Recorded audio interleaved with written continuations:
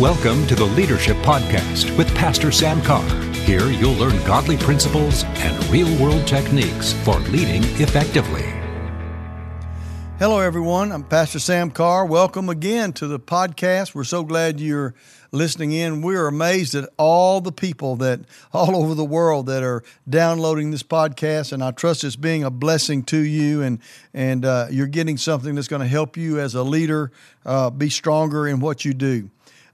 We started on our last podcast, and I want to hook up with this again today about giving and the fact that if you're going to be a leader, you have to let your passion for the gospel reflect in your giving. Now, I'm not talking about your people that are following you. I'm not talking about if you're a pastor or if you're a leader and you're expecting other people to give. You have to be the one who leads. And we talked last time about David, the fact that he was the leader of Israel, and the Bible says that he set his affection on the house of God and gave over and above even what he had already prepared to give. He couldn't take it. He had to give more and give over and above for the house of God. That's because he was a leader, and he was leading this contingent of people to build the temple of God. Even though Solomon was actually building it, he was leading financially, and he gave over and above. And I think sometimes we think as leaders, and I'm not pointing my finger at anybody, but I've been around a lot of people that think this way, that their job is to motivate others to give, not to be the giver. And that the giving should come to them, not them be given to other people, or if they do give, it's for their a benefit of some sort and not really for a passion for the gospel. And I'm not trying to be critical, but there are all kinds of motives out there.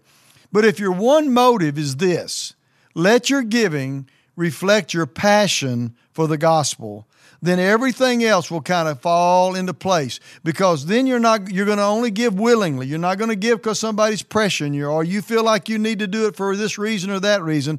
You're only giving it because you see that it's going to promote the gospel and that God's going to be glorified in it. So I just want to encourage you today that, first of all, David was a leader, and David sacrificed. He gave over and above because of his passion for building the house of God. And I have found in my own personal life over the years that if I, as a leader, am willing to sacrifice and to give over and above for any project, I pastor a church, so we build buildings a lot of times. If the people see that I am willing to give over and above, and to let my giving reflect my passion for what we're doing for the kingdom, then they will respond. And that happened over here in 1 Chronicles chapter 29. And I thought it was interesting. David was the giver. I mean, he led out, and he prepared. He gave all that he was supposed to, but then he said because of his affection for the house of God, he gave over and above. And it talks about all that he did over and above.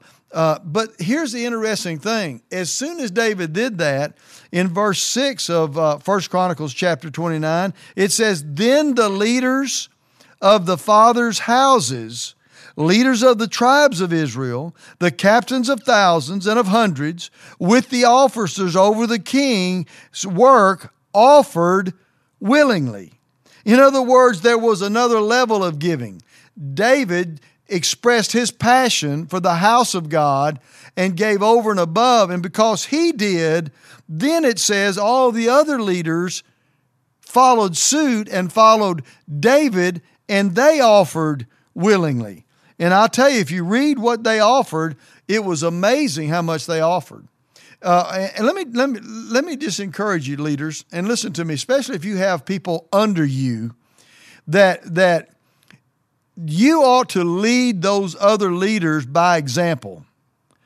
You should say, "I am a giver, I'm giving," and then they should respond to your giving, not to your demands. Look, you're a leader, you ought to give to this. That's not the way you do it. You do it like David did. You do it by example. And when people see you giving by example, then they're going to give by example. And your leaders in your church will give the same way. They'll be willing to do it. It won't be because they've been forced into doing it to keep their job. It'd be because they're willing to do it. Why? Because they are affected by your passion for the gospel. And so they give. But here's the amazing thing. The leaders offered willingly. The New King James, I like the leaders gave and they offered willingly. Then something else happened. Then in verse 9 of 1 Chronicles chapter 29, it says this, then the people rejoiced, for they had offered willingly, because with a loyal heart they had offered willingly to the Lord, and King David also rejoiced greatly. So you see this three-tier operation of giving, but where does it start? It starts with a leader. That's where giving starts. It starts with a leader demonstrating that leader's passion for the gospel, and then it is reflected in their giving. Once that happens, then those leaders that are following that person, they will respond in like kind. You say, well, what if they don't? That's between them and God, because God's looking for willing offerings. He's not looking for forced offerings. He's looking for willing offerings. And so you have to understand and know that hey, I sacrificed, and then when I demonstrated that sacrifice and I have a passion for the gospel, then other leaders followed and did the same thing. They responded as well. They released themselves to give. But now here's an awesome thing about this. Not only did that happen, but it says that verse 9, that the people rejoiced. They rejoiced. What did they rejoice about? They rejoiced about those leaders who were willing to give. It brought a joy to the whole process because every person was giving. David, the leader, was giving. Those leaders under David were giving. And then the people were giving, and they all did it willingly. They wanted to do it. And I want to tell you, you talk about effective leadership, that's how you do it in regard to giving. You have to lead out. You have to be the leader. I don't give my tithe secretly. Now, I don't tell people what I tithe, but when I stand up to take up the offering, I hold my tithes up that Becky and I are giving. I hold up our building fund commitment. I hold up our missions giving. And I say, and I pray with people, I want them to see me giving. And I want them to see me giving out of an affection, out of a passion for the gospel. And that motivates people to give. Rather than just, look, I'm going to preach the word to you. You have to obey the word. Well, what are you doing? Are you giving? Well, that's not what it's about. It's about what you do. No, it's about a leader leading. And you have to lead also in your giving. And once you make up your mind to do that, and you're revealing that, hey, the people will go way beyond anything you could ever imagine to respond to that and to operate in giving.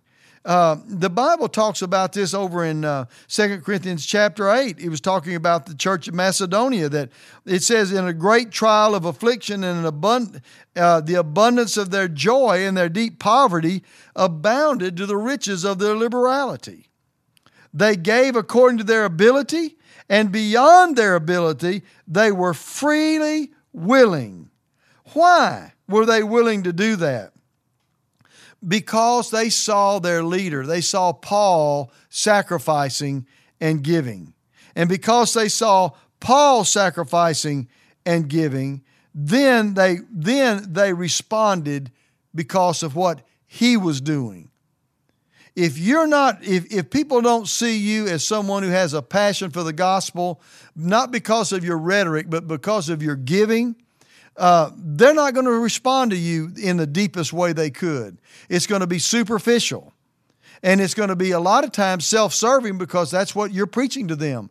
Hey, you give, you're going to get. You give, you're going to get. Listen, that is not the appropriate approach. There's nothing wrong with telling people, listen, when you have a passion for the gospel and you give, God said He'd give back to you.